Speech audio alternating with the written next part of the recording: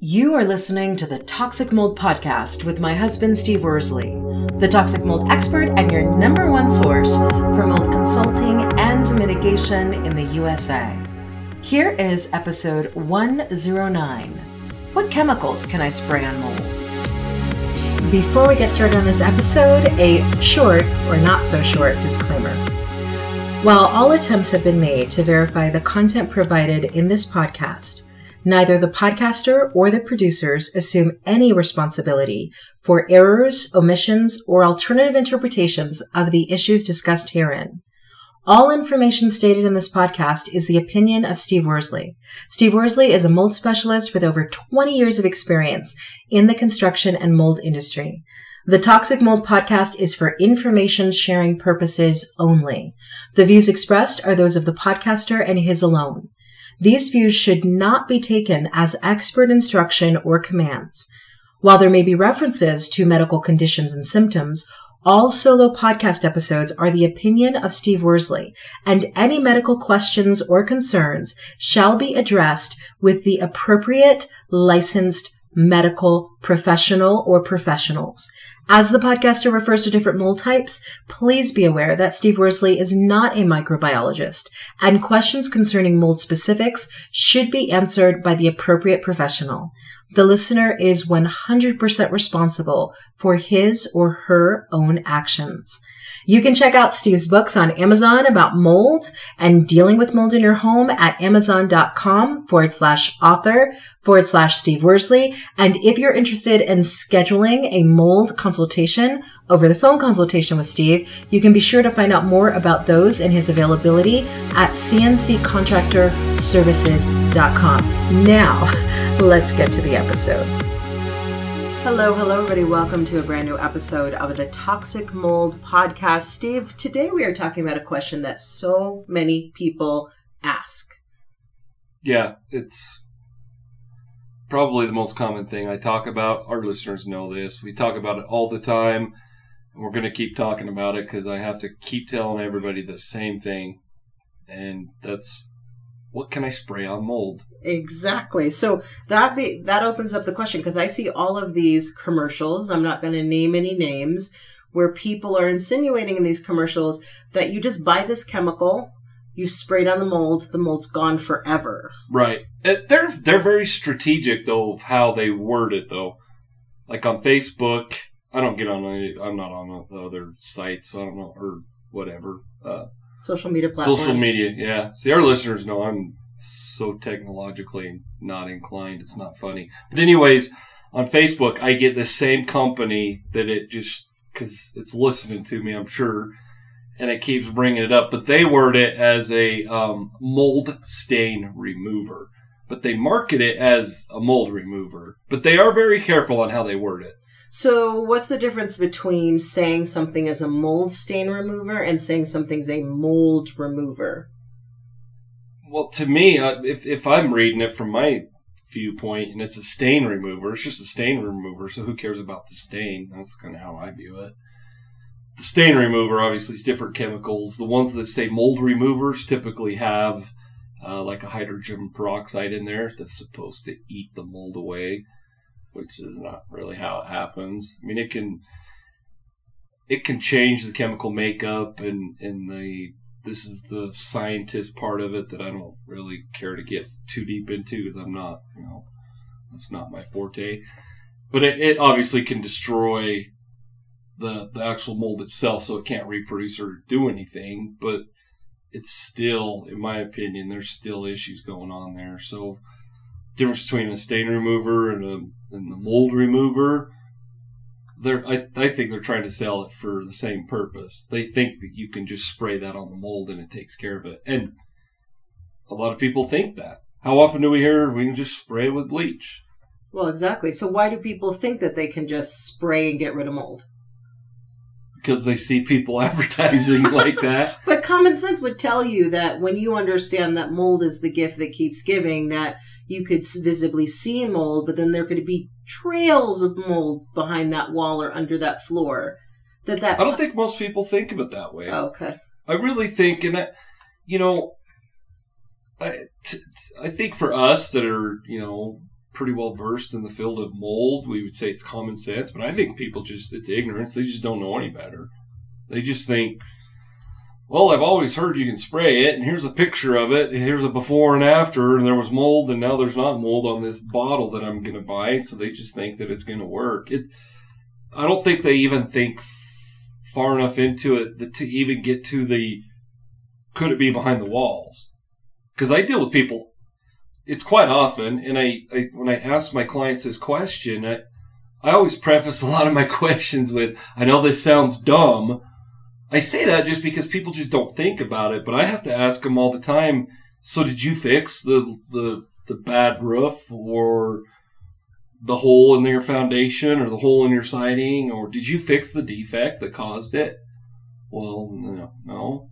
Well, what caused it, I mean, they asked me the question. I'm like, I don't know. I'm here because you have a mold issue. Exactly. So I guess my point is I just don't think a whole lot of people think through it. It's a quick, easy thing. It's cheap. They could just spray it with something. So they don't really think about it. So at the end of the day, is there anything you could spray on mold that would have a decent effect? Not from my point of view. Okay. You have to remove those mold spores. Okay. And do we use chemicals in mitigation? Of course we do. We use chemicals for different reasons, different chemicals for different equipment. We use different chemicals in our foggers versus the stuff we just spray right on the mold. Now, what we spray right on the mold is one part of the process. And I want our listeners to understand that. We don't just go in there and spray the mold and go, okay, we're good to go. That's just part of the process, and you've seen it. Mm-hmm. We HEPA vac it, then we spray the chemicals, then we sand it down, or if it gets blasted, however it's done. Like, that's just one little part of the process. Just like fogging. We'll talk a little bit more about fogging later, but people I hear clients all the time, well, if I just fog, with a fungicide every couple weeks, is that okay? Well, no, you're suppressing the mold spores for that moment in time, but you're not getting rid of anything. Now, what is a fungicide? It's just the type of chemical that you use that gets rid of fungus. Oh, and so people will go to Home Depot or Lowe's or somewhere. Or search it, yeah. They'll buy a fungicide or buy it off Amazon, and then they will just spray it on visible mold? Oh, no, typically. So when I hear people, most of the time, when we're talking about fogging, a lot of people, and once again, this is why the internet is a great tool and it's a terrible tool. We've talked about I watched this YouTube video and some weekend warrior recorded how to get rid of mold, and that's what I did. They Google it and then they see that part of the mitigation process for us professionals is a fogger or fogging. So they go to Amazon and they buy a small fogger that they can buy for $80. Then they buy a fungicide or a biocide and they put it in there and they think that's what's going to fix the problem in their home. And so what I mean by fogging, so a fogger is like a mister. Okay. When you go to Vegas in the middle of the summer, it's really hot. They have those water misters. Yeah. It's similar to that. You can choose, obviously, how fine the mist is when we're doing it. But we do use a fogger in mold mitigation.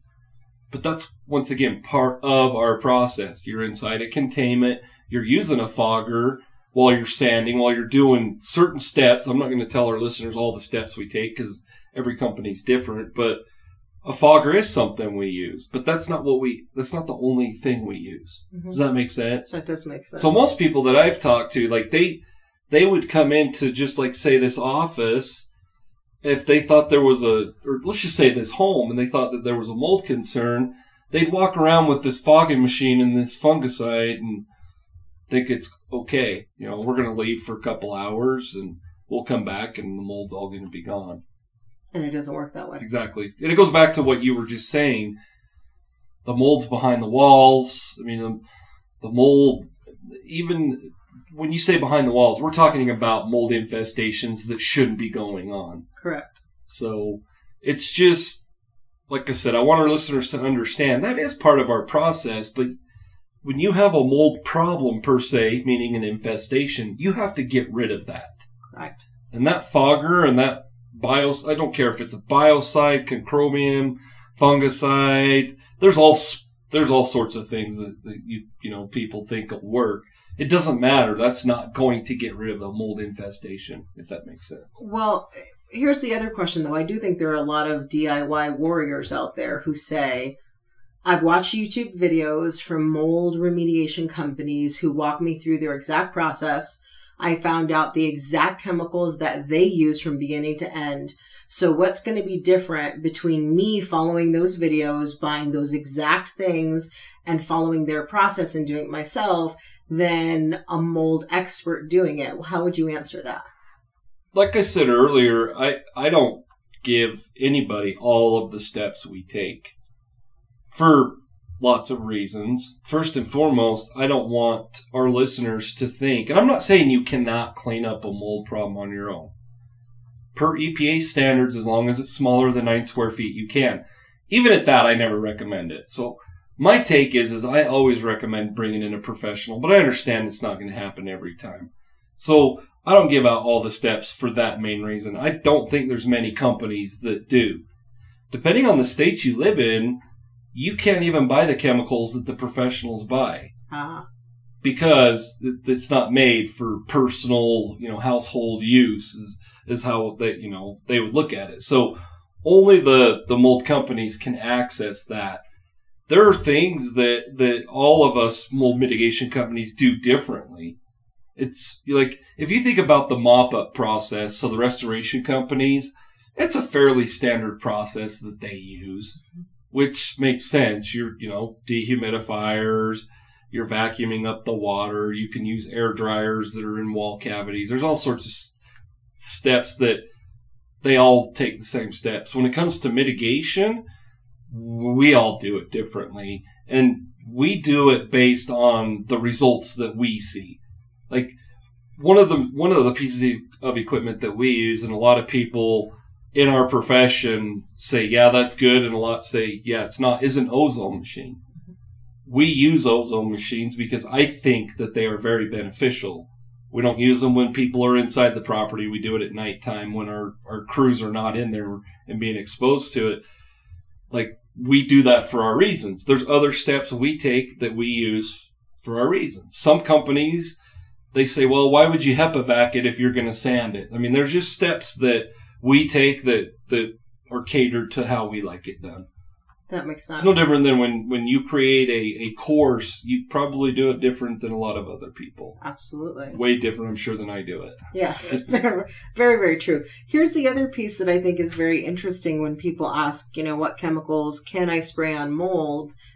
It's not just about the getting rid of the mold you see. Can you speak to how, there are some really large cleanup / mold remediation companies that their only job is to come on site and clean up the mold without investigating why they have a mold problem, where it came from, what was the source cause, and actually handle the source cause. How does your CSI investigation approach work differently from that perspective?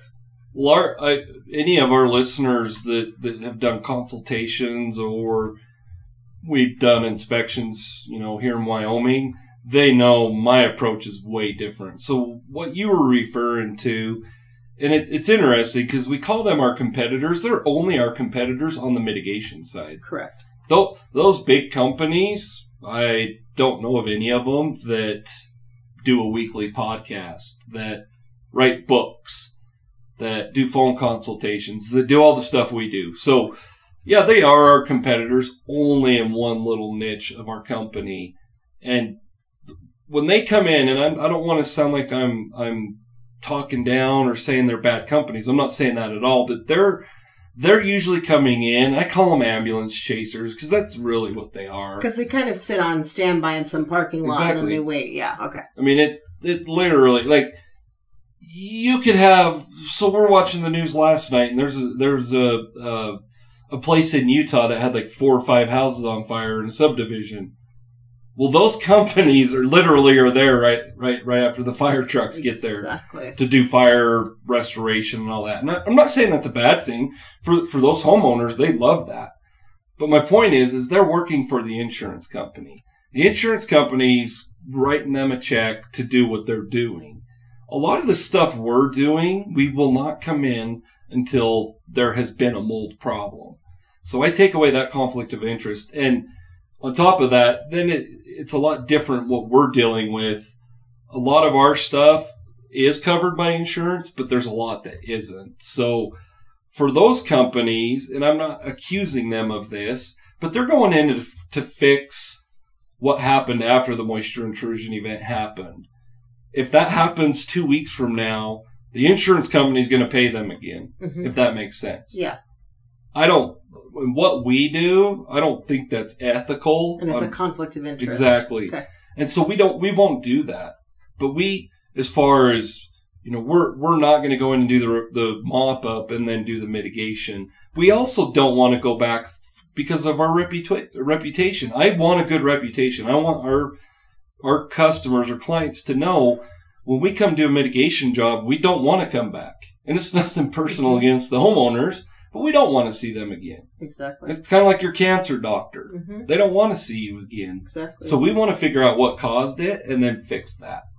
And that's when I say fix it, we don't fix it. Our clients can have a contractor fix it. Absolutely. So there's a different level of deep dive and investigation of root cause issues that happens, let's say, with CNC than with some of the major players in the field who really are focusing on the mop up, the cleanup, and then the mitigation of what's there in the moment without looking at causes. Right. And I'm sure if one of their reps was listening, they'd be like, no, we do the same thing. And if they feel that they do, then that's on them. But we just try to remove that whole conflict of interest. Absolutely. And so when we talk about, I think lots of people want to get rid of mold fast. They see it.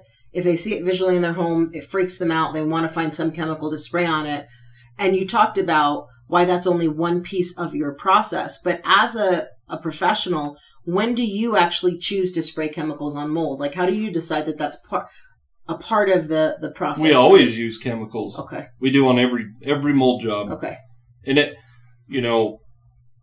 what chemicals we use depends on what step we are in the process, but we always use chemicals, but it's part of the process.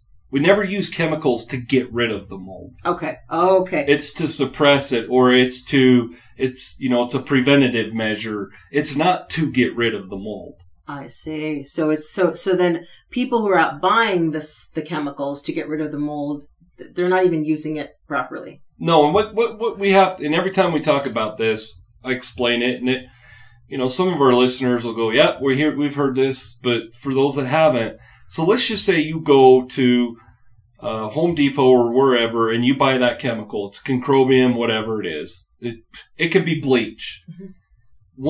If you look at the back of that chemical on the back of the container, 9 times out of 10, it's going to be 90% water. Most of the time, it's going to be 95% water. Wow. So there's only 5% of whatever chemical that's active. Yep. Okay. And so think about when you spray that. So you're spraying it on that sheetrock, or that would be the worst thing to spray it on. But let's just say you're spraying it on a 2x4.